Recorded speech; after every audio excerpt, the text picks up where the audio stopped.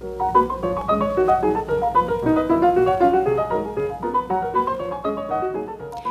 and welcome back to Long Shot Ballerinas, a podcast for adults pursuing excellence in ballet. This week, for our 5th episode, I am very happy to welcome our very first guest, Mr. Matt Banger. Matt is a multidisciplined, multi-talented creative with a degree in audio engineering from Columbia College in Chicago, Illinois. With over 2 decades in the arts realm, he has professional experience as a sound designer, mixer, and composer in Los Angeles, California. He is an accomplished singer-songwriter and music producer, and newly minted film director and cinematographer working with corporate clients and ad agencies. He also holds the illustrious title of ballet boyfriend, specifically my ballet boyfriend. So, Matt, thanks for joining me this week on Long Shot Ballerinas. I know you're not a ballerina, but he has a lot of amazing things to say and thoughts on arts in general. As you heard from his little bio, he has a lot of experience in different disciplines. So, Matt, you want to say hi to the people? Hi, people.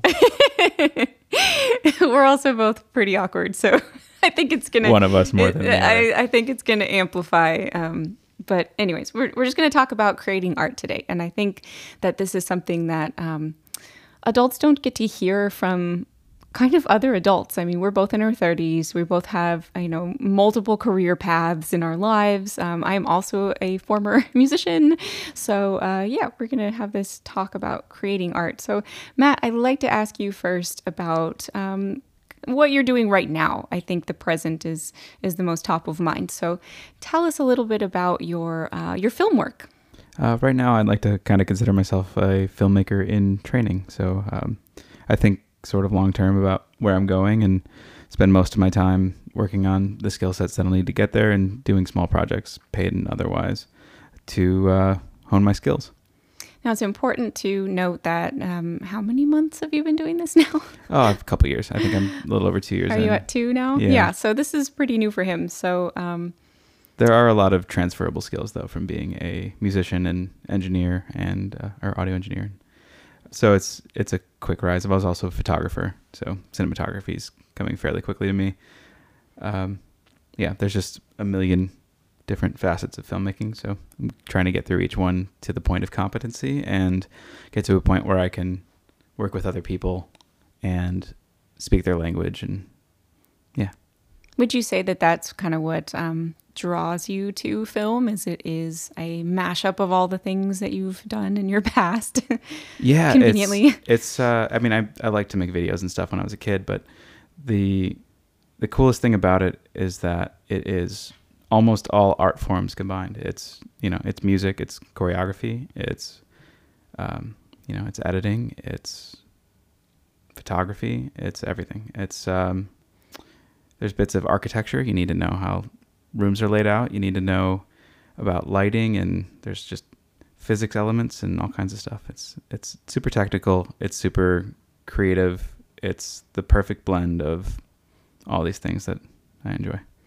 And would you say that have you always kind of had it in the back of your mind that it's something you wanted to try? You mentioned that you made films as you were, like as a kid. I think we all kind of experimented with our parents' video cameras and doing plays. And I know my family and I did that. Or is it something that came to you like a little bit later? What exactly got you into film? I originally, like when I was going to college, I thought I wanted to do audio for Pixar, like animated type films. Mm-hmm. And since that, I started along that path, and I went to LA and I was an audio engineer for a period of time. And then I started composing and got more back into music, and some things happened in my life back home. And so I moved back, and I was in this place where I was trying to figure out what to do next. And I decided to follow music, and it took me on a bit of a tangent for about 5-7 years. And yes. I just became a singer-songwriter and music producer for a while. And which I had always done, but not professionally, and never really thought I would do it professionally. It was just something for fun. From there, seeing that through and ultimately getting burned out, I got back to a place of remembering my love for film and all the reasons I loved it. And so I left music for a while to return to it. I do recall being impressed when, so I should preface this for all of you listening. Matt and I met at an open mic in Chicago. I think the second month I moved here. At the time, I was not interested in seeing anybody, so we became music friends first, and we played some open mic, some covers, some sad music, and just kind of bonded over that. But I do remember your vast knowledge of movies, and every time you would ask me if I had seen a movie, I would have to say no, because I had seen, I think pretty much no movies. I'm just convinced that I had seen nothing till I met you, which is not exactly true, but that's interesting to like.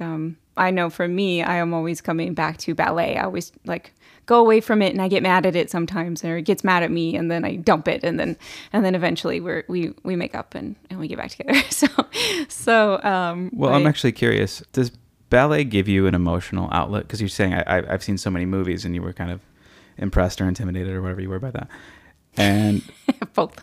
both. And like for me, the way I processed emotions as a kid, good or not, it was through art, was through music, through particularly when I was younger, was rock music, and then it was movies, and just tons of movies, and particularly really sad movies. And do you feel like there's like a catharsis in consuming a ballet? Do you have like these hair standing up moments? Like watching a ballet? Watching or performing. I would say in performing or listening to music, or in making films or consuming them, I get a processing of emotion that I don't always get from just journaling or thinking. Mm-hmm. I think so. I'm not sure. I know as a kid, it was a really comfortable place for me to be in ballet. One, because I was always like pretty much taller than I was kind of just growing faster than everyone else was. So I was usually in the back. And then, we didn't have to talk. I was a pretty shy kid, and my listeners know that I have multiple neurodivergencies. So I think it allowed me to like move my body. I didn't have to, you were encouraged to stand at one place, but everything was about moving. And I'm not sure if I have any emotional memories like from that point. But then as I got older, especially if I took a lot of time off of dance, or I stopped performing when I was about 16, 17. And kind of after that, if I would go to another Nutcracker, I remember really when I started to get back into dance, when I came to Chicago, my mom and I went to the Joffrey Ballet, to their Nutcracker, and I pretty much held it together until it hit flowers, and then I was just like bawling like a baby because it was like I had this, it's like someone ripped off this Band-Aid on my soul, and I just like felt so much, and that I guess was cathartic, because I think I didn't realize how much I missed the performing of it. I had been taking classes, on and off, kind of just open classes here and there when I was in LA, and I think I'd always kind of like kept up an interest, but that was the point where I was like, whoa, wow, that's a lot of feelings. So probably that is what that means, is that I, because I didn't have that particular outlet of the performance of dance, it took kind of seeing that again to remember like what it actually did for me. So that's learning something about myself today. Sort Thank of you. a silent catharsis. You didn't even know it was there until you missed it. Probably that makes that tracks with my personality and how I was as a kid. So yeah. Oh, thank you for that question. I'm going to turn you into the interviewer right now. So to backtrack a little bit, because you glossed over it for a second, but this wasn't the question. You have quite the music experience. I met you at the end of your kind of foray into professional rock stardom, but let's talk a little bit about your band. He had a band. Hardly stardom and hardly the end. You can still listen to it, and I'll tell you, it's called Aviation and the War. And if you like, what genre would you call yourself? Like era? What would you compare yourself to? Indie alternative. Indie alternative. Manchester Orchestra or Thrice, or yeah. You have to go popular, you go like Coldplay, but sad. Coldplay, but sad. More sad.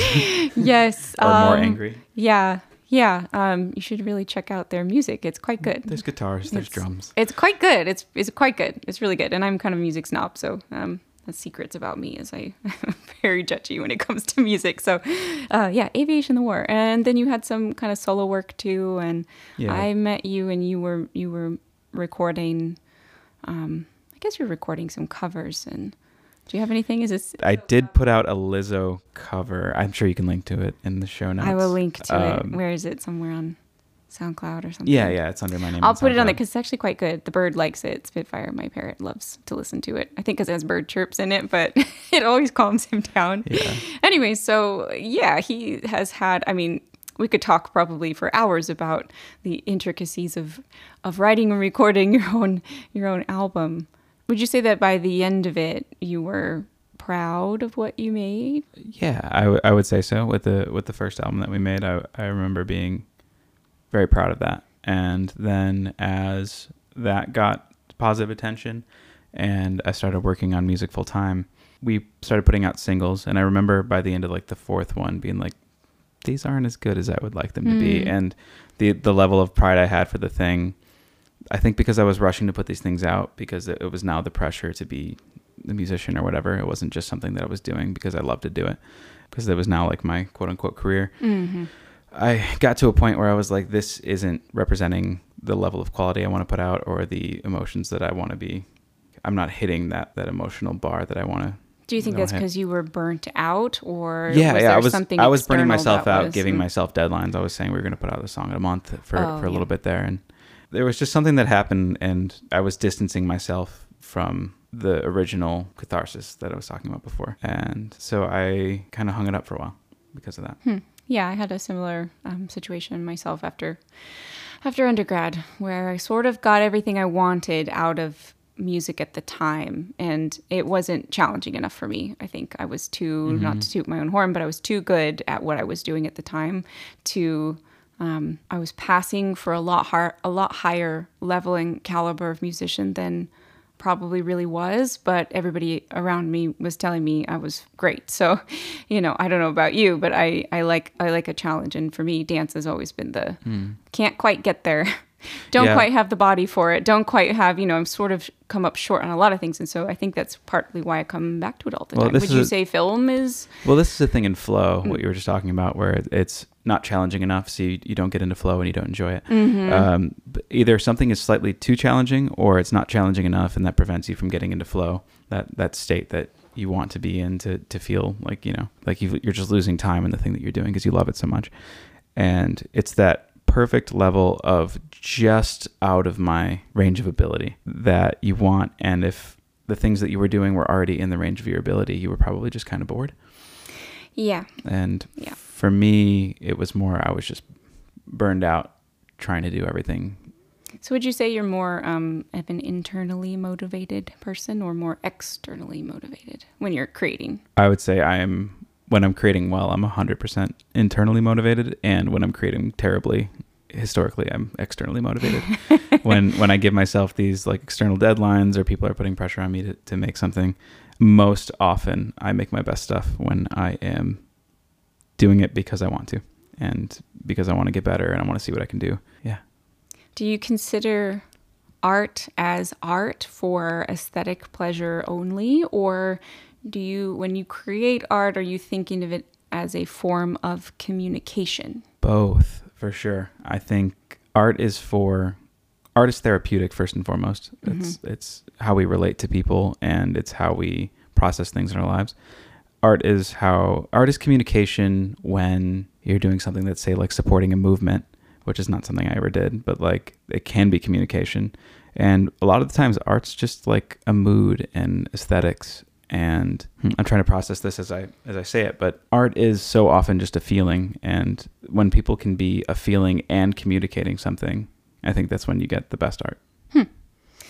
I'm thinking of the way that art, that dance is going these days, and we've talked about this before, is we sort of have the old guard, which is storybook ballets, which have a very clear, it's usually a fairy tale that's been presented. You've seen the Nutcracker, you've seen the Swan Lake. It's got a very clear storyline. There may not be any talking. You may not be able to understand the mime, but you get the idea. And that's the old way of doing ballet. And then you have kind of the new way of doing ballet. Well, you had the intermediary neoclassical ballets, started by George Balanchine, where they were storyless ballets, but they always had a story. They always had like a mood, a feeling. they definitely didn't exist. And some of them had more of a story, such as Apollo, or there are definitely some that were based on, I don't want to say literature, but works of art, coming from before. And then nowadays you kind of get a little bit more of a crossover into contemporary dance, contemporary ballet, where you'll go, and if I don't know what I'm looking at, I don't know what I'm looking at until I read the program. And then it might be a paragraph or a sentence or there will be something that I could not have possibly figured out unless I read what the artist was intending. And I think that can happen with music. It can happen with visual art. We go to the Art Institute frequently enough to see things that are there. And I always fight myself on this one as to, is that I'm going to have a whole episode on this, but is that the end of ballet? Is art, or let me go back to the original question.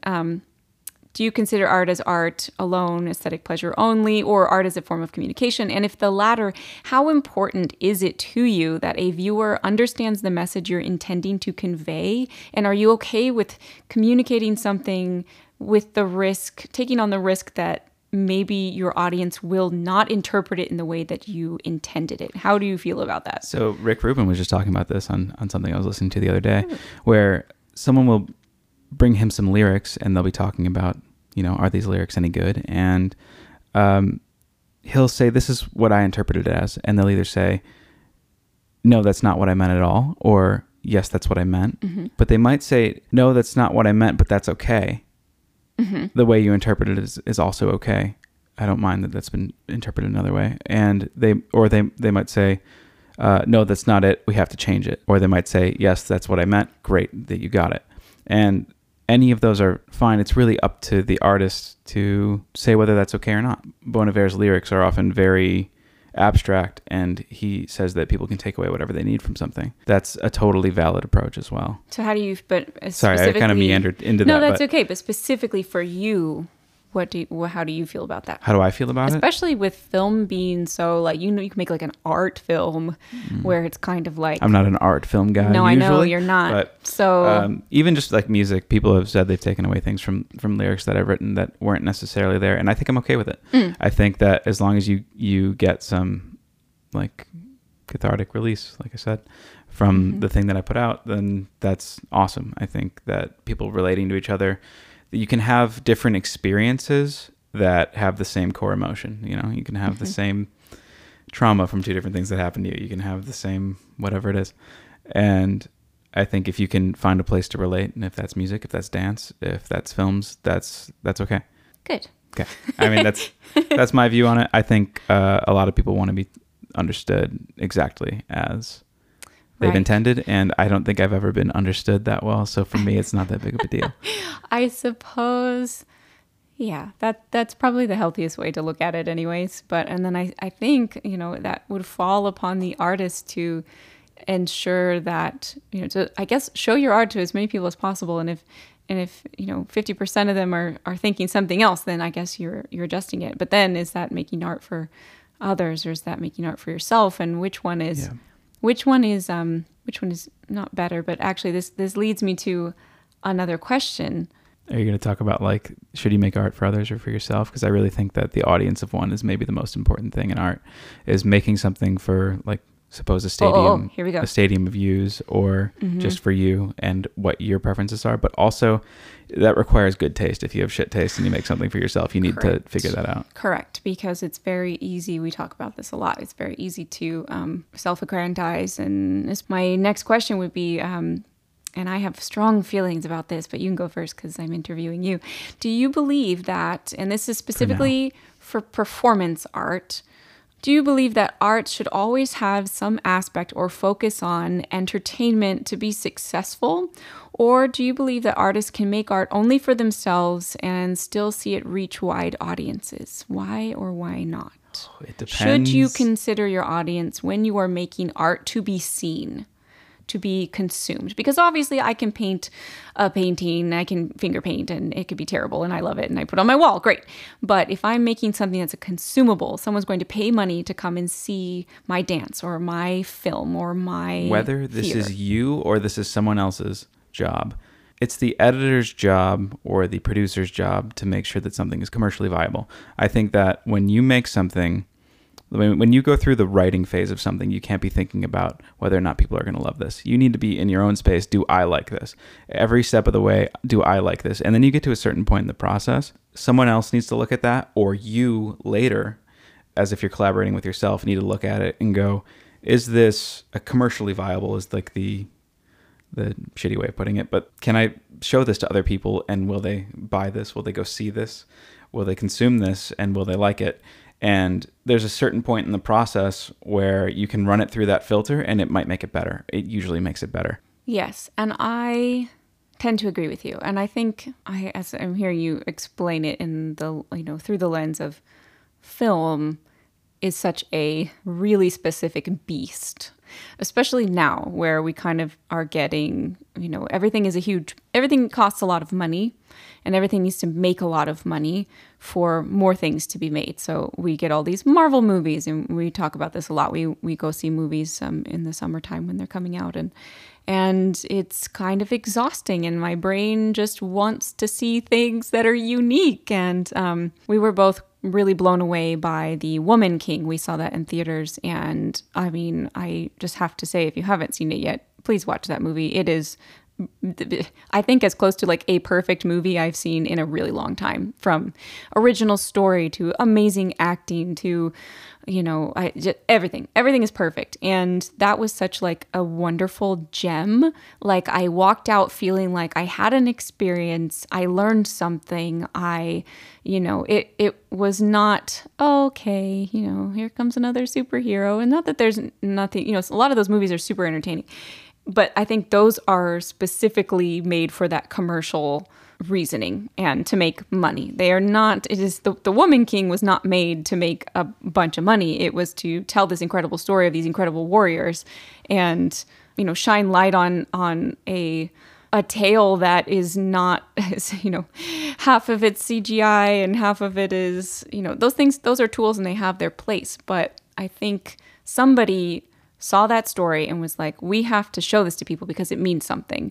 And then they made it into this beautiful work of art. Like, it had some bones already there that were great. And I think sometimes for dance specifically, it becomes a little bit about what the choreographer has to say versus, is the thing they want to say actually worth saying? Or does that exist already in so many different forms that it just becomes kind of a stereotype? Like, there's always going to be a breakup dance, just like there's always going to be a breakup song, But I think for dance specifically, it already has such a hard time. And for classical dance, it's already has a horrible time kind of keeping the attention of the current generations and the public and even getting funding. So do you think dance, the message at all has changed? So in songwriting for thousands of years or hundreds of years, every song was about God. And then over the last century, it's become that every song is about love. And do you think that's happened with dance at all, where the topics have changed? Yeah, for sure. Definitely. How so? Well, first it was for the elite, and it was primarily a mechanism to not only tell stories, but to also show bits of the world to Europeans. Do you feel like the story is secondary now? The story is secondary. Has it always been? No, it has not always been. Do you think that's a good thing? As someone who goes to see a ballet and goes, okay, I have to read this to really understand what's going on stage. Whereas you go to a movie and the story is everything. Yep. You can see how it would, over time, as people's attentions get shorter and stuff, it would over time turn into this thing where it's more about people's emotions as they dance and not necessarily about the overall story arc. Do you think that it's okay that things have moved away from? I think that it is okay. I think that it's losing the very fabric of what ballet was. And, things morph and change and meld together, especially with movement, since it's just your body. And whether you're performing, a codified dance form or not, I'm not sure if I don't think it's a bad thing necessarily, but I think it does water down the original intent of the dance form. Do you think Balanchine was seen for watering things down or changing things radically? Well, you're right. Yes, he changed things radically because all of a sudden this was his whole purpose, was he decided to strip off all of the fluff and the costumes and have them basically in practice clothes, because he believed that movement to music was the basis of ballet, and that even though these weren't storybook ballets, I can't remember the exact quote, but he would say things like, there isn't a story, but there's always, or there isn't meaning, but there's always a story. Or I might be conflating the two, but basically, like one of his most famous works, which is Serenade, the characters, for lack of a better word, are all telling a story. You have the waltz girl, and then you have the dark angel, and then you have the Russian girl, and they all have qualities of that, and they're telling some kind of a story. If you watch Serenade, everybody cries when they watch this ballet, because it is just like, even if you don't know what you're looking at, it's just beautiful, and the music, the Tchaikovsky, is beautiful too.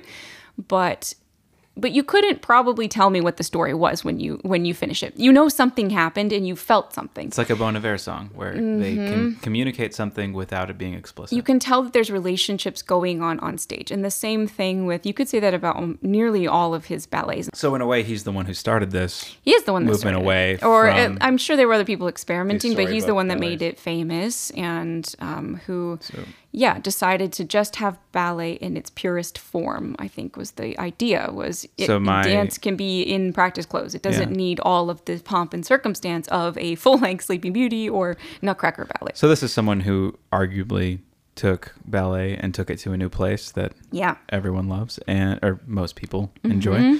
And the question then becomes, at what point does changing things moving forward actually progress ballet and not detract from it? Yeah, I don't know.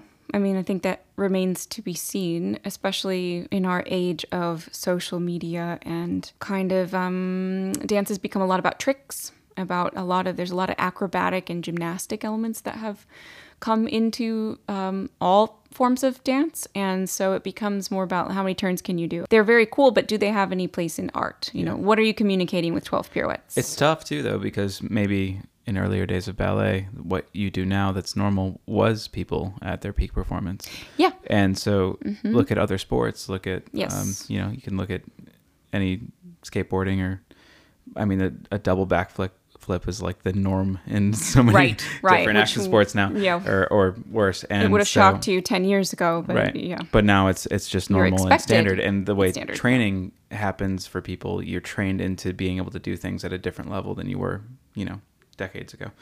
So it becomes, what is classic and what is progressive, and where's that line, and does it still emote if you're just doing things for athletics' sake? Yeah, I don't really know where we're going with it, but it's an interesting question. I think the beauty of it is, no matter what you do, no matter how much you spend, no matter how much effort, no matter how many people you have in your army to make this thing, it comes down to, can you make people feel something? And you can look at Bo Burnham's special on Netflix, where he made the entire thing basically by himself, getting a higher rating and more viewership and more people emoting and crying or laughing or whatever it is than a lot of movies that cost hundreds of millions of dollars. And it just comes down to, can you make people feel something? Whatever tools you have at your disposal, it doesn't really matter. Yeah, but going back to the CGI thing, it's like, if you look at a movie like Top Gun, you have this thing where they say they did the entire thing practically, but really they shot it all, and then they're adding in CGI elements based on what was shot.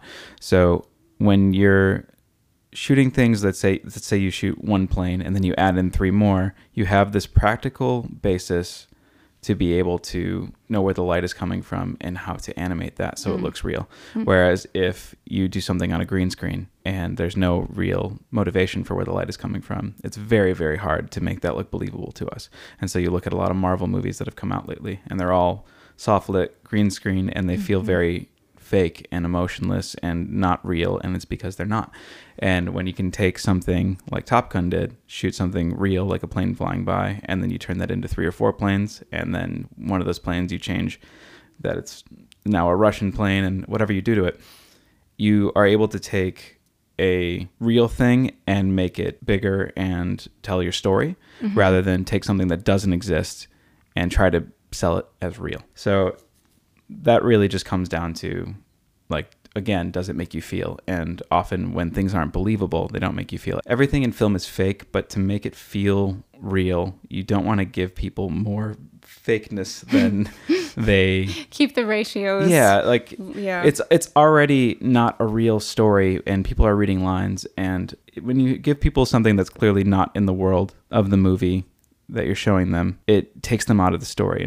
I was just thinking of the Rogue One Star Wars movie, and to be honest, I think I only saw it once, but I remember the scene where they're, spoiler alert if you haven't watched this movie, but at the very end when they're all about to die. They're about to die. They know they're going to die, and they're just standing on this beach watching is the planet colliding into it? Something big is happening, and obviously there's not a planet colliding into this other planet. Like, I know this, but they did such a good job of, like, the whole movie just focused on the characters, and it was about, I don't even remember what the characters' names were. I vaguely remember what they looked like, but I do remember feeling like, so I felt like I was going to die with them right there. Like, I really did. I remember sitting there, and I have a pretty sensitive sense of, if I'm into a movie, I'm 100% into it. If one thing pulls me out, then I'm bored and miserable and just critiquing the thing the rest of the time. So that I have that particular scene just kind of like burned in my head. And they're kind of like on probably a real beach. They look like they were standing in sand. They're like on a beach, and then they've added stuff in the background, of course, planets and whatever's going on. And I think that's like it's such a good example of using your tools wisely. And I think I can almost, this is a stretch, but I can equate, using CGI sparingly with using tricks in dance sparingly. 100%. As you need them as accent. It's like you can't just dump like a whole bottle of saffron threads into a meal. And yeah, sure, it's expensive. Saffron's expensive. It's delicious. It's fragrant and floral. But if you put the whole thing in your soup, it's not going to taste good, and it's going to be weird. Everything has to be motivated in any art that you do. Right. It's like, I don't want the song to start with a guitar solo, have a guitar solo in the middle and another one at the end. That makes no sense, even if you're the best guitar player in the world. It's all about, when does that thing have the impact that you want it to have? Yeah. And so do you think it's possible to teach people those things? We talk about like taste a lot, and how important that is to be able to like tell when something needs it and when doesn't. And I'm always curious to know, it's sort of like ear training. You can train someone to have good ears when they're a very small child, apparently. This is a thing. But after that, if they don't come by it naturally, you can teach them about intervals. You can teach them to sightseeing. You can teach them lots of things. It's perfect pitch. Basically, if you don't develop perfect pitch, if you aren't taught it by the age of 6, you can't really develop it. So there's certain things that, like, because I learned piano at a very young age, I have a better sense of melody than I would have had I not. But really, what you're talking about is like, where does taste come from, and does everyone have it? And the answer is probably not. I think a lot of people have terrible taste, and the only way to train it is your inputs. It's you curate the things that you take in so that your outputs are things that you like. So you, like, as a dancer, if you take in certain ballets, certain dancers that you love, you're more likely to curate that in your head and regurgitate and combine and mix those things together and spit out something that you like and other people resonate with that would resonate with those other pieces. Did you listen to my podcast last week? I did.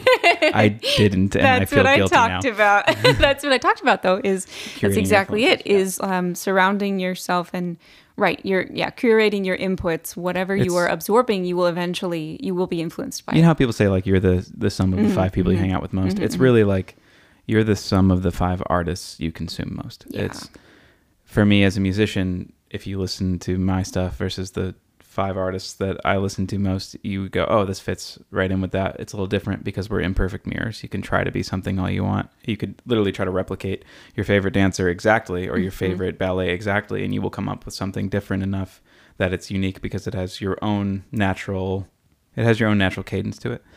And that happens in every art form all of the time. I think there's so many times that something you hear that's amazing today and feels new and fresh is actually just someone who dug a little farther back into the influences that they have and came up with something that you don't feel like you've heard before. So I like to think about it this way. If you're a big fan of some artist or some dancer or some composer or whatever, look at their stuff and then figure out who they looked up to. And so for me, there's a band called Manchester Orchestra, and I found out this writer looked up to a guy named John K. Samson. And then you go back and you listen to John K. Samson, and they sound not the same at all, but you pick up on the things that the other guy took away. But if you go look at the same artist, you might take something different away. Just like Death Cab for Cutie listened to the same guy and took something totally different away. And you can go back even more too, and you can realize like, oh, that guy listened to, say, Neil Young or something, and now you can have this sort of family tree of creativity. And I think if you just go back a generation or two past the person that's popular now or that you like now, you might be able to do something that feels fresh and original, and it will be because no one's tried to replicate that person in decades specifically. Interesting. Put it through your personal filter of whatever your preferences are. Yeah, and it's your combination of things too. It's the movie Arrival. If you watch that after watching the movie Contact, you'll be like, oh, this is 70% the movie Contact with this director's taste. It's totally different. And there's other collaborators involved, and that makes a difference too. But it's just curating your influences. Most of art is curating your influences and using that to say what you need to say. So on a similar line, how would you say, so considering yourself as an artist newly in filmmaking, and you've done a lot of studying, but how would you say that you differ from other creatives you've seen in film in process and in product? Patience, I think, is the most relevant thing. It's that, like, knowing that you don't have to do it right now is probably the most important thing there is. Do you feel like there's a lot of impatience in your... Yeah, I mean, there's so many short films that are really, really bad, and people thinking they're going to make it. And it's mostly because people think that I need to get this thing out, I need to make it right now because this is... Time's a wasting, right? And so much of that comes from a place that isn't truly creative. So much of making something great is taking your time and iterating on it and doing it over and over again, getting the script and revising it and revising it and revising it, taking your choreography and revising it and revising it and revising it, and then show it to someone else and they'll go, well, this part might be a little bit off, and you go, okay, let me fix the timing there. And now you've done that 100 times and you've got this thing that's refined that you can show to people. And I think so many people rush the creative process that it's detrimental, because you either do that over and over again and you never make something that you truly love or anyone else truly loves, or you end up in a place where you get burned out because you're like, I'm making this thing and it's not ending up very good, or people aren't responding to it, and you're like, maybe I should do something else. And really it was probably just that you didn't spend enough time on it. You didn't realize that patience was the thing that most people didn't have when they were trying to get through the dip. Which is a good book. Oh yeah, The Dip is a great book by Seth Godin. It's actually... I read that. Yeah. It's short, it's very cute, and it's highly motivational, and it's very good for us ballet dancers, adult ballet dancers, because when you start to learn something, I'm preaching to the choir, but when you start something as complex and as big a learning curve as ballet, believe me, you need the advice from that book. So I'll link that into our show notes. You can Should I give like a short that like out. idea of what it is? Yeah, sure, why not? It's really just that when you get to a certain point where it feels like this thing, you're hitting a wall, you're hitting a plateau, you feel like you can't get any better at it. And you're like, how are these people so much better than I am? It's because those people got through this thing called the dip. It's where you get to a point where it takes so much more energy to get better, or it takes so much more energy to get this thing over the goal line that most people quit. If you get through the point where most people quit, you come out the other side as a rare example. So you can be the... You kind of survived the firing it's squad. Like survivorship bias. Yeah.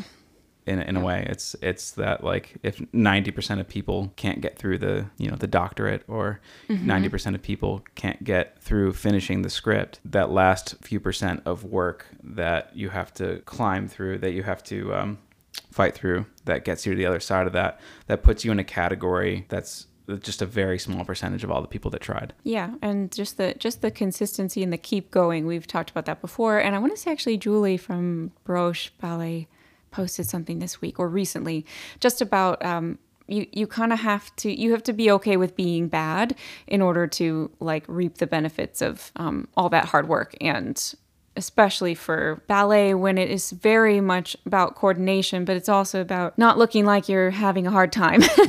Yeah. Eventually I think a lot of adult dancers have a goal of being on stage or performing, doing something like that. Not everybody, but a lot of people do. And that's part of it, is it's like you got to act like everything's okay. You have to be able to extrapolate and see your potential too, because at the beginning of everything, at the beginning of doing anything, everyone is terrible. Yeah.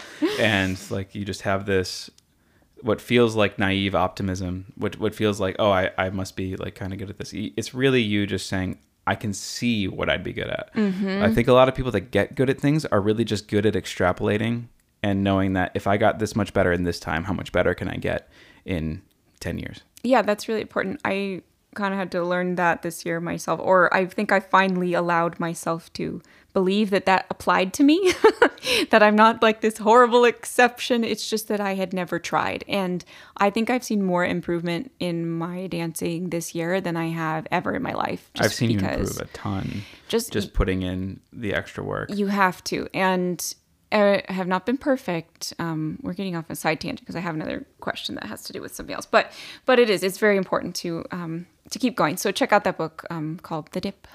The Dip. It'll be highly recommend The Dip. Highly recommend it. It's really short. It's teeny tiny. It's one of those things you should keep a copy of. Oh, and and don't get it off a Kindle. When to quit and when to persist. Don't get it off Kindle, because I'm trying to remember. I think there's some good like illustrations, and that might be harder to see. I don't know. I would get a hard copy of that one because it's nice to have around. But anyways, kind of touching back on the last question, as a creative individual, do you believe that you perceive the world differently from other people? And do you think that any unusual thought processes are involved when you create something? Like, do you go to a special place when you are, making something? Like, so what was the first part of that question? As a creative individual, do you believe that you perceive the world differently from other people who may not be naturally or may not be practicing creatives? I think most creative people that can do it at a decently high level perceive the world differently than the average person. I think they're just more sensitive. They have more finely tuned antennas to the world around them, and they take things in and they filter things a little bit differently than the average person would. And that's the part that seems amazing to the people that haven't tried to be creative. I think most people are creative. I think that the ability to turn that into making something that resonates is really just tuning yourself into the right things and filtering them down to something that makes sense, and also skill development over time. Sorry, the second part of your question was? Do you think that any unusual thought processes are involved when you create something? I don't think any part of my thought processes are usual or typical at all. And I'm learning more about this right now. Fair enough. Let's see. So where I go when I create, where do you think I go when I create? Where do I think that you go? Well, the headphones go on. Usually he's got at least 2 pair of headphones. Oh yeah, huge life hack if you're sensitive to sounds around you is take your AirPods and flip them upside down, putting them in opposite ears, and then get some like gun range earmuffs to put over them, and then you are in your own world, and no one can I mean, if the bother house you, was and you can burning down, deep I'd have to focus. come and like slap him across the face and be like, "Get out of the house! And you It's can burning just down." deep focus into whatever it is you need to do. And that's one thing that is, I think, super underrated. And read the book Deep Work if you get a chance by Cal Newport. One thing that's super underrated is having time and having a space to yourself to create, to have just consecutive hours to yourself, if not days, depending what you're working on, to be your own filter and not worry what other people around you are thinking or be distracted by other people when you're in the middle of a thought. It's these deep focused efforts that, especially when you're by yourself, that make things that are unique, and it allows you to get into flow, especially. And once you're in flow, then you can do all kinds of things that you didn't think you were capable of. Do you have any suggestions for how to, because a good percentage of my listeners have children or dogs or roommates, spouses, people that bother you. What would you suggest to them to kind of carve that out to make that happen? Aside from headphones. The headphone things help. The headphone thing helps a lot. Because I'm always bothering you, and we do have a tropical bear that lives in the house, and he has his own, he runs the roost. For sure.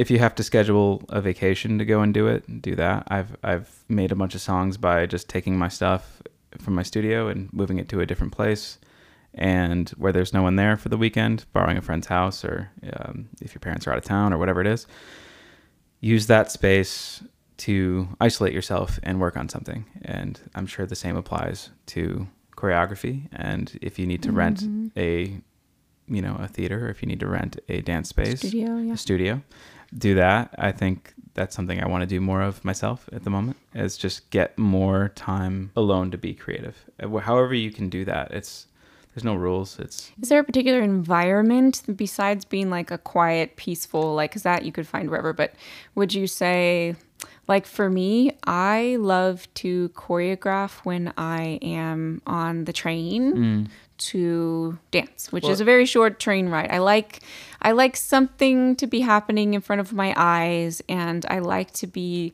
in an environment that maybe has noise, but it's not, I can't pick someone's voice out, like sitting in a coffee shop or even walking. I've solved a lot of choreographic problems kind of just like I was walking just going to say, it doesn't have to be like a quiet, isolated space. Some people like noise. It's just me in particular, I like to be in a quiet space. But yeah, like you said, on the train, going for walks is huge. Plenty of authors will write books in coffee shops that are noisy, and that stimulates their creative imagination. The important thing is that those people aren't being interrupted. So when you're on the train and you're thinking of the thing that you're thinking of, someone's not tapping you on the shoulder. No. And the same goes for when you're out for a walk. I mean, there's tons of evidence that walking is great for creativity, and most people have their best ideas while they're out for a walk. I will say the same for songwriting. You sit inside and you work on something, and then you're like, I'm kind of stuck. I'm going to go for a walk. And then halfway through the walk, you're like sprinting home to try to like record something that you figured out.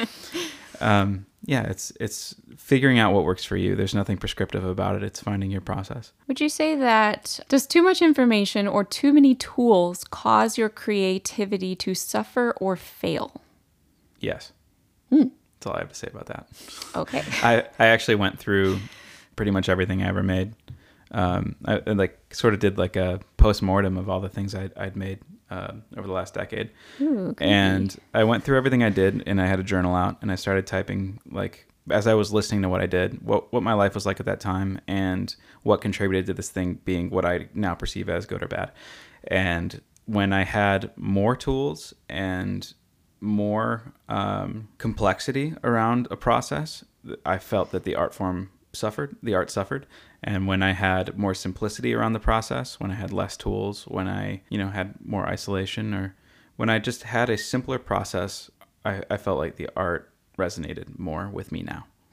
But would you say that, I wonder, like a simple process doesn't necessarily have to be, I think it's relative. I think it's relative because someone could be, let's say, a painter.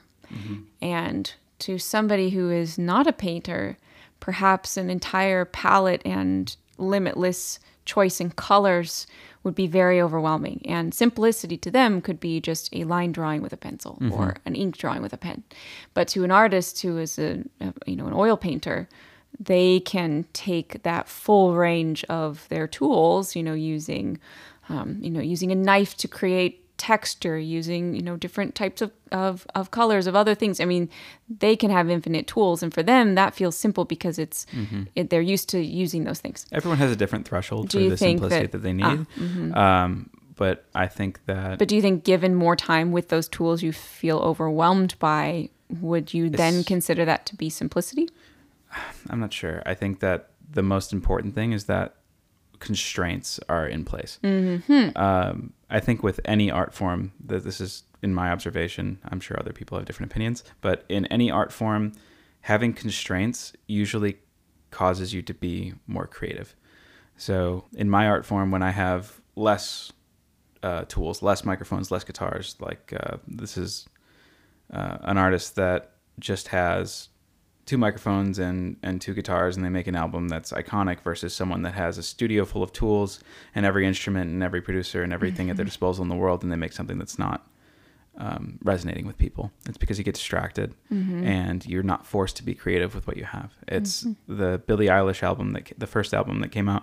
They had a bedroom, they had a microphone, they had a setup, basically the same thing we're using now to record this podcast. Very simple and very few instruments, and they took that and they made this iconic thing that took over the world and was the most original sound we'd heard in a decade or two. Forever. And then the next album came out and he had a studio full of tools and every resource in the world, and I don't think people resonated with it nearly as much. And I think that is the quote-unquote sophomore slump that happens for people's second movie or people's second album or maybe second ballet or whatever it is. They get more resources and they struggle because they're not confined by these limitations that remove choice, which is like shown to give you energy. Like the more choices you have, the more fatigued you're going to get. So having less choices gives you energy, and I think it forces you to be creative. Just giving yourself any rule, if you give yourself like a rule for a ballet that you're gonna that you're going to choreograph. I deal with that all of the time. A lot of times it has to do with the skills of the dancers that you're working with. That's your paint. Yeah. You can't give somebody a step that they cannot physically perform. So like no one's going to be giving Sasha a cartwheel because Sasha can't cartwheel. So. And you might be thinking, oh no, I have these limitations. What you should be thinking is, yes, I have these limitations. Yeah, it never crosses my mind to go, oh, I wish that I could have better dancers. No. Instead, I ride the line of what can I get them to attempt to, so that they can see that they can do something that's a little more advanced, but that still is going to, look appropriate and be performed successfully. Yeah, it's definitely it's fun. I like that actually. It's like having if you don't have the most talented dancers, it's not much different than being a painter with a palette where you don't have loud or neon colors. You just have these, say, more muted colors, but you can still do something incredibly beautiful with something that, if it's by itself, is less expressive, but in combination with other things and used in the right way is incredibly expressive. Do you think that monetary rewards can be compatible with creativity in general? Are monetary rewards relevant to your own work? Typically, when you're rewarded for something and it's not intrinsic, say with money or with praise, that takes away from your motivation to actually do something. And I've experienced this myself, and I've seen it in other people. And you have to be very careful to make sure that you only reward yourself for doing the process, for doing the thing. And when you start to worry about, is this monetarily rewarding me? Is this getting me likes? Is this getting me followers? Whatever it is, you will taint the process and you will burn out because it's not pushing you to keep going. Do you think that society now is ruining artists and potentially new artists because of the way that we use social media to show everything and everything that we do? 100%. I think as an artist before social media and then on social media, I was a much better artist before it.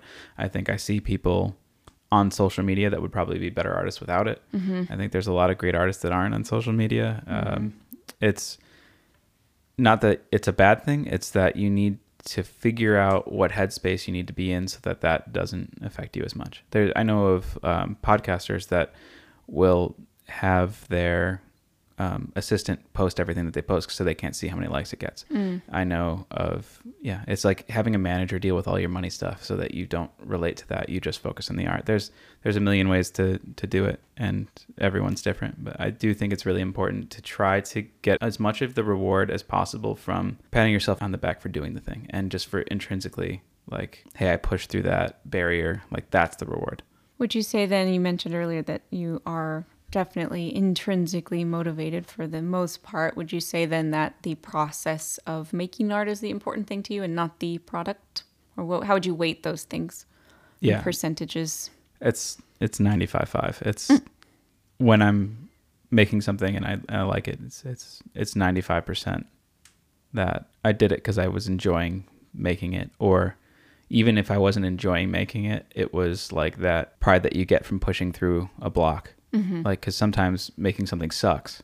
Like, sometimes I'll do an edit and it freaking sucks. Like, it's bashing your face into the desk until something happens that you like and that makes you feel something. And then you get through that part of it and you're like, oh, I like this. I'm glad I did that. It's a lot of writers describe writing as this. It's like, it's a slog, but I love it. It's like that point where you get through something and you're proud of it, can also be a way to motivate yourself. So some people like being in the middle of the writing part, and some people like having gotten through the writing part, but they're both valid ways to motivate yourself. Whereas if you say, hey, I'll give you $100 to write this, they might freeze. Would you say then that, do you get that kind of letdown that people will once they've finished a project or something you've been like long-term working on? Like, maybe you could say... No, it's relief every time. Really? To be done with something? What about with like music and that kind of a thing? Oh, same thing, yeah. Do you ever just miss like doing that thing, or you're like, you close the door on it and you're done and you're good?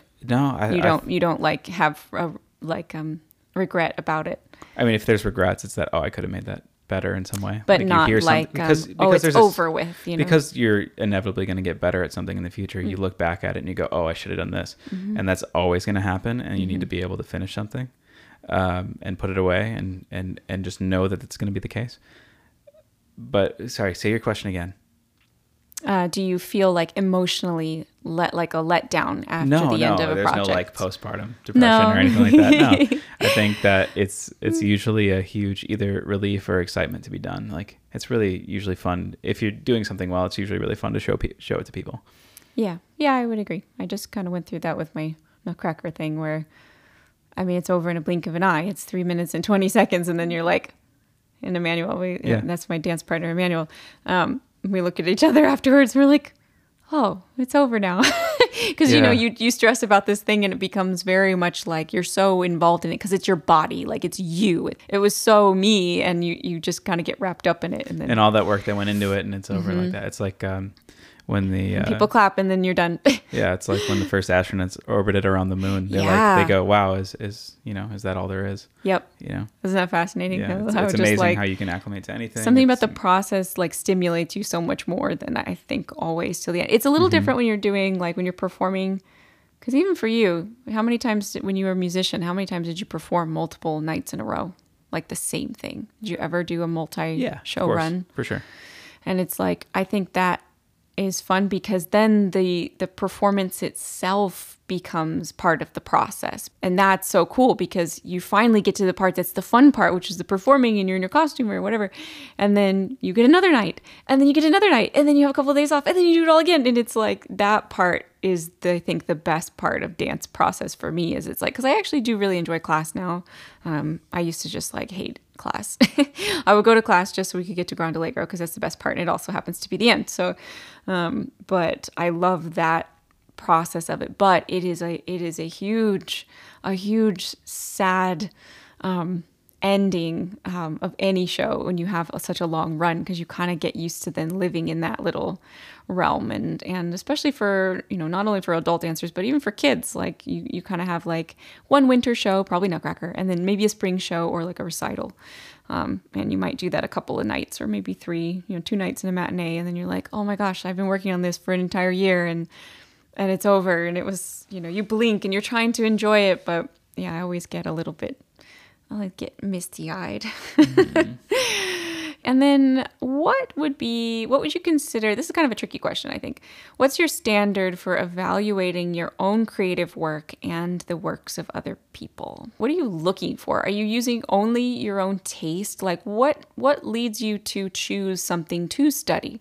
Yeah, I mean, think about any art that you've ever gotten obsessed with. It's usually something that you just like, it either like wrecked you or excited you or, like some of my favorite movies just like absolutely destroyed me. And it's like, oh, I have to figure out how that happened. And you want to dissect that. Right. Yeah, so there's some, like the movie Manchester by the Sea will like just destroy you. But I refuse to watch this movie. I don't like sad movies. But you can go back and you can figure out what they did and how they did it. And you can use those little bits to be able to communicate your emotions in whatever you're making.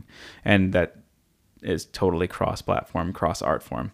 It's just so much of what applies to one thing will apply to something else. It's all these concepts that are useful elsewhere. It's like relativity. It's when something that's dark follows something that's light. When something that's sad follows something that's happy. When you have things that contrast, when something like compression and expansion, like Frank Lloyd Wright, you've got this threshold for, you set the threshold for human perception and then you change it. And going back and forth between those things is super important in any art form. And you can learn that by studying the one thing that excites you and you're obsessed with, or you can learn that by studying art in general. I think it's more fun to pick the thing that excites you and look at that. What skills that you learned either in school or in your music experience do you pull into filmmaking? I think there's some that are really obvious, like, the way that some of your software functions in a similar manner. But what about like linear timelines and stuff like that? Yeah, correct. Right. Like some things are really transferable. But is there anything that's... What I find that's funny is the same muscles that make you good at writing are the same muscles that make you good as a musician, happen to be the same muscles that make you good at making movies or editing. Or I feel like sometimes I'm good at like deciding or seeing if a dancer is emoting and like they're expressing themselves or if they're just going through the motions. It's like the same tool that you use in one art form is the same thing that gets you through another. And that's really like... Do you think that's taste? It's emotional. Would you call it? It's like an emotional filter. Do you think it's like empathy? Maybe. It's being able to make a very small change, and then after you make that very small change, you say, "How does this make me feel now?" So if I take an edit that I'm working on and I move the cut one frame over, because I've been doing it for a while, I can feel the difference of how that affects me emotionally. And sometimes that can be comedic timing. Sometimes that can be, like it's just scarier that way, or it's more fun that way, or whatever it is. And the same thing applies to, I feel, everything. If you are rushing through a part that you're dancing intentionally, or if you're dragging through something intentionally and giving it suspense, it's this feeling that you get when you make a very small change and tuning yourself in with that. It's almost meditative, where you have to be noticing something very small and its effect on you. I think that that's kind of like you've got the base layer cake, and then you've got the frosting on the cake, and then you've got like maybe some decorations, and then you have like the box that the cake is in. And I think like the details is the crumb of the cake the right density? And I think that's the thing that I think you're good at, and I think that I'm good at is telling when something is like off, when something is just a little bit off. And it's also when you're by yourself and you feel something that you see something that makes you feel different. If it's a very small change, you just make the change and you keep going. Right. Whereas if you have to get someone else to make a change, that's an entirely different process. But that's the iteration that you were talking about. Is it's like, but in dance, like we're iterating on bodies, and the bodies don't always want to do what you ask them to, or maybe the person just doesn't know what you mean. And but those communication. The communication is really difficult. Do you feel that in dance it's really about doing the basics, the simple things, the fundamentals extremely well? Yes. Do you think that's the most important thing? I do, because what my coach says, Ballet with Isabella, if you're listening, I'll link her. She's wonderful. But she says something to the effect of you have to have mastery of the basics, so then you can let them go and just dance. So that by the time you're on stage, you are not thinking, I need to, okay, I PK on my left leg and now I have to roll through my toes and bring my heel forward, get my knee over you're not thinking of all those little things that you're going to think of in class. And so the idea is you spend class working on the fundamentals so that when you get on the stage, you're thinking, okay, I am this character. I am, Aurora. And how would Aurora act? Aurora is a 16-year-old at her birthday party. What does that mean? Like you can focus on the artistic parts of it and no longer those basics. There's this amazing drummer that he's the one that gets the call when a drummer in a band breaks their arm. They got to play for 80,000 people. And he's the one that gets the call that says, okay, you've got, a week to rehearse this and then we're going on stage at Wembley or the United Center, whatever it is. And he talks a ton about the headspace you need to be in to be able to do that and to be able to perform at a high level. And he recommends the book, The Inner Game of Tennis, which is a tennis book that is great for anyone that's in the performing arts. And it's about just mindset and the space you need to be in. He says that if I'm thinking about the next beat, the next thing that I'm going to do, on the drums, then I'm going to screw myself up. If I'm thinking about what I'm going to have for lunch tomorrow, then I'm going to be okay. And it's getting to the point where the thing cold. You're relying on your training. You're relying on your training. You can trust your training. And you're just not getting in your own way. Yeah. I can imagine, I think of film as like every time you hear somebody talk about a film production and it's their behind the scenes or whatever, they're like, we've been shooting this for 5 years or whatever. Like it is the longest long game, I think, of any art. I mean, even some full length, evening length dance works or theater performances. Those are turned around so fast a lot of the times because the company or the group already knows it, basically. Like Nutcracker. Nutcracker gets turned around in weeks in a month or less because everyone's already done it and they've done it 1,000 times and they've been doing the same version for, however many years. And so, but for film, it is like, it's such a long time that to get from the planning stages to the thing that you see in the theater, and to be able to I could imagine just to keep motivated, just to keep working on a project like that for years at a time, because I don't think I've ever worked on anything that long, like an actual product. If you think about dance, you choreograph the dance and then the same thing you choreograph goes on stage, and that's the thing. Whereas a film is made 3 times. You have to write the film and then you have to record and make the film live on set, and then you have to edit the film, and every time you do that, the thing has gone through an iteration. And so the first part of that process can take a couple of years. The middle part of that process can take anywhere from 30 days to a year or whatever. And then you've got the post-production process, which will take a year or 2, depending on the thing that you're doing. So you've got this thing that's spanning, 3 years, 5 years, depends what you're doing. And most art forms don't require you to think on that long-term timeline. It is a huge timeline. I mean, probably paintings, and I'm talking about paintings from classic works of art would take years. That would take years, just to do one singular oil painting, for 5, 10, 15, I don't know. I'm not an art history buff, but I'm just thinking of the type of, if you're somebody who's the director of the film, which is the person who gets to, kind of minus the people who are, paying for everything, but that the buck stops with that person, right? Someone has to be coordinating and keeping that vision along. So to keep the same vision for a thing, to keep consistent, so that way, job. Right, to be able to do that, I think is just it's very cool. And I've directed a few things myself in theater, and what an undertaking. And I did that for a few months. That was a few months of a project. And, generally it did turn out exactly how I envisioned, because my realm of, people working with me and under me was very small.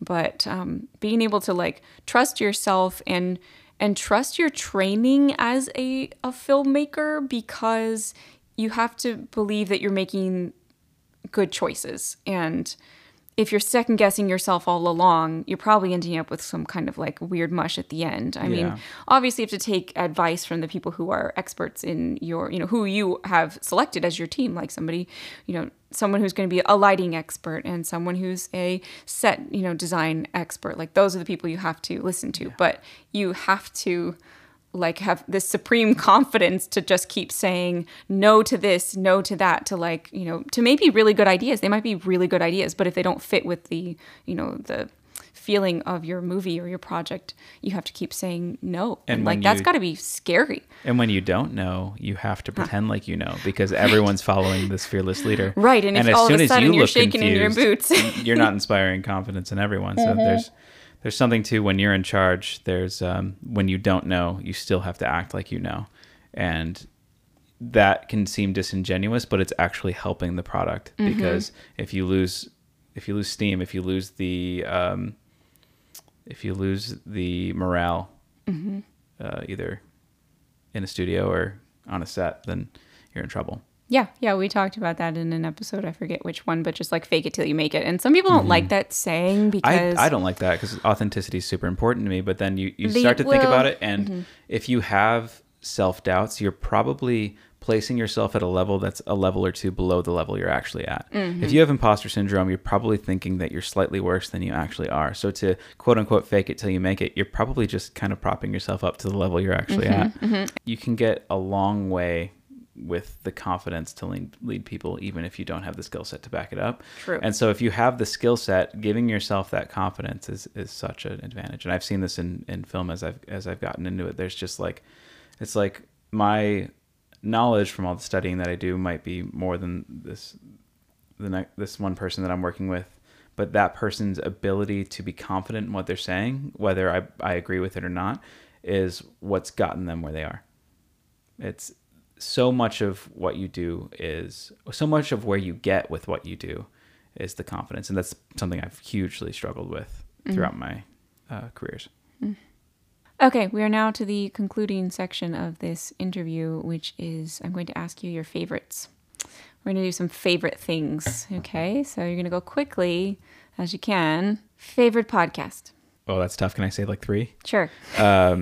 The Knowledge Project from Shane Parrish, the Tim Ferriss Show. That one, just go back and find anyone related to whatever field you're in, and very comprehensive. Yeah, absolutely. It's really just top performers in any field. And then Huberman Podcast, Huberman Lab. Love Dr. Huberman. Favorite book? Some 40 Tales from the Afterlife. Favorite film? Gladiator. Favorite band? Favorite band, Manchester Orchestra. Favorite song? That's probably Call Me Maybe. It's actually Call Me Maybe. That is definitely your favorite song. I'm not saying that to be funny. I didn't need to ask you that. I knew that already. Yeah. Gangnam Style tried to take it over, but then Call Me Maybe, like over time, proved out to be the better. Okay. Favorite color? Olive green. Favorite food? My favorite food, vanilla ice cream. Why did you act like you needed to think about that one? Because my stock answer as a kid was ravioli. Oh, interesting. And so whenever someone asks me what my favorite food is, which is rarely, what rarely happens when you're adult, but when you're a kid, it was ravioli, and now it's definitely vanilla ice cream. Definitely vanilla ice cream. Yeah. Okay, favorite animal? Spitfire. Spitfire is your favorite animal? No. No, he's not. Right now he is because he's being quiet. My favorite animal is probably a capybara. Favorite store or brand? Just any mini travel section, like little soaps and things, and deodorants and things. We spend so much time in the miniature section. Any miniature section. You got to hit the mini section. If I have to pick a full store, I'd go Fjallraven because I'm obsessed with backpacks. Oh, yeah. Favorite emoji? Should I say like the prayer hands thank you emoji where you're not sure what it is, but yeah, I think it's actually like a high five. Is it really? Yes. It's not. But a everyone prayer uses it as or prayer thank hands. you? No, I think I read that somewhere like on BuzzFeed. It's a high five? Yeah, I think it's a high five. Oh, now it's my favorite. I'm sorry. Absolutely. I know that, confusing. And I still use it as prayer hands. No, mine's probably the shifty eyes. I like the shifty eyes. Which one is that one? The smirky like. Just put it in the show notes, like 5 Okay. shifty eyes in a row, and they'll know what I'm Shifty talking about. eyes? It's the literally You're like gonna have to show me. the oval shaped high tall eyes, and the Yeah. eyes are looking to the left or the right. Oh, it's just eyes, Yeah, it's not the face. Oh, I gotcha. It's like when you say something Yeah, snarky and you like, drop some shifty eyes in there. Yeah. Oh, okay, I see. Yeah, that's a good one. And lastly, favorite app. Oh man, can I just like rifle some off? I feel like I wrote this down. Sure. Give me a sec. All right, day one for journaling. Dynalist, because it has infinitely nesting, basically bullet points for notes and lists. Calm for meditation. ChatGPT for learning and just trying to understand AI. Overcast for podcasts, and then Uber for getting around after you sold your car. Nice. Okay, and then the oh, I forgot. Uh-oh. I forgot my favorite section. Okay, there's two more. Oh, I no. lied. Okay. Okay, I'm so sorry. Okay, Continue. we're okay. This is gonna be fun. Oh my god, I totally forgot about this. Okay, I gotta go back because I have the secret part of my LSB5 notes that I hid from you. I feel like at this point we need to say, if you're still listening, If you're still listening, yeah, expect a 100% off coupon code to whatever product she sells. We're gonna chop it up. Okay, so we better save that for the grand finale. So here's just a quick this or that. Okay, bananas or avocados, Bananas. emails or phone calls. Oh, I hate them both. I know. I hate them both so That's much. why I picked them. Phone calls. Viola or violin? Cello. No. Cello. That's not how this works. Violin. Okay. Day or night? Night. Rats or iguanas? Iguanas. Turning or jumping? Jumping. Tennis or hockey? Right now, tennis. Raw or cooked vegetables? What's the vegetable? It doesn't matter. Cooked. The Nutcracker or Swan Lake? Swan Lake. Short or long tutus? Long. Point shoes or flat shoes? Point shoes. Good job. I should have had more of that. That's the end of it. Give me three more. I'll 3 put you on more? the spot. Go. I don't have any These more. are fun. You can't just stop now. Okay. I can't think of any more. You need to not cut out this enormous silence that has just taken place. Oh my God. I'm just looking around the room desperate for something else to say. Okay. Sweatpants or sweat shorts? Sweatpants. Ooh. I feel like you should be asking me some, but I'm interviewing you. No, I'm gonna wait. don't give me work. Okay. I already worked today. Okay. All right. Well, let's do move my on. last thing. Go ahead. I have to tell you something about Matt is that he has this uncanny ability to estimate things. And I mean estimate to like there would be no reason why he knows any of this. It would be something he'd never heard of before, and he'll get it within a margin of I don't even know the error. Like Usually it's like 5 or 10%. okay, 5 or 10%. And it's so dumb. And it's like to the point where we just give him things to estimate for fun. So anyways, I'm going to play Matt the entire New York City Ballet snow scene, which is about 6 minutes long. And the snow in the snow scene, the snowflakes, are made with flame retardant paper. And I am going to ask him to estimate the weight in pounds of fake paper snow that is dumped on the stage each night. If he wishes, he will be allowed to Google only the weight of various papers, which I will supervise. And then he is also allowed to talk through his process as he decides to come up with his answer. And maybe we'll time him, I'm not sure. But I'm going to play him this video, and then he's going to estimate for us. And then we will see how close he is to the correct answer. Are you ready? No. But yeah, let's do it. Okay. Okay, pause. Pausing. Okay, so he just finished watching. Again, that's the 6 minute long version of the New York City Ballet Nutcracker with the snow. And he's now going to estimate for us in pounds how much snow falls every night on the Nutcracker snow scene. Okay, so at first I was kind of imagining like people shoveling this up into a pile and trying to imagine how much that would weigh. And then towards the end of it, I started imagining like my dad used to have these reams of paper, like the boxes of paper in his office. And like I was looking it up, those weigh about 20 pounds. And I could just kind of feel like this could be totally fucking wrong. So this could be totally wrong. But I could feel like there was a front left stage, one of those boxes, front right, another one, and then the back part of the stage. Like most of the snow was on the back wall. I would say there's two back there, left and right. So I'm going to say 4 boxes of paper, 80 pounds. Ooh. Am I way off? You're a little above. I'm above. Okay, so I was worried I'd be above. A little bit high. You want to try and if guess I had number 2? Yeah, if I had to reconcile that, it'd be like 45 pounds. Okay. All right. What is it? 50. Really? 50 pounds a night. I was in the ballpark. You were in the ballpark. You were. Yeah. Yeah. It's tough to see. Plus, he was watching on a little tiny phone, and they kind of zoom in and out. So, yeah. So thank you, everybody, for listening. If you haven't already, please follow me at the Longshot Ballerina on Instagram. And check out the podcast. I usually have an episode out every Thursday, unless there's something crazy going on, and then I'll let you know if we're skipping a week. Catch up on the episodes from the last couple of weeks. Last week was a short one, only about 10 minutes, so I'm making it up this week with a long one. And yeah, have a great night, day, wherever you are, and we'll talk soon. Bye!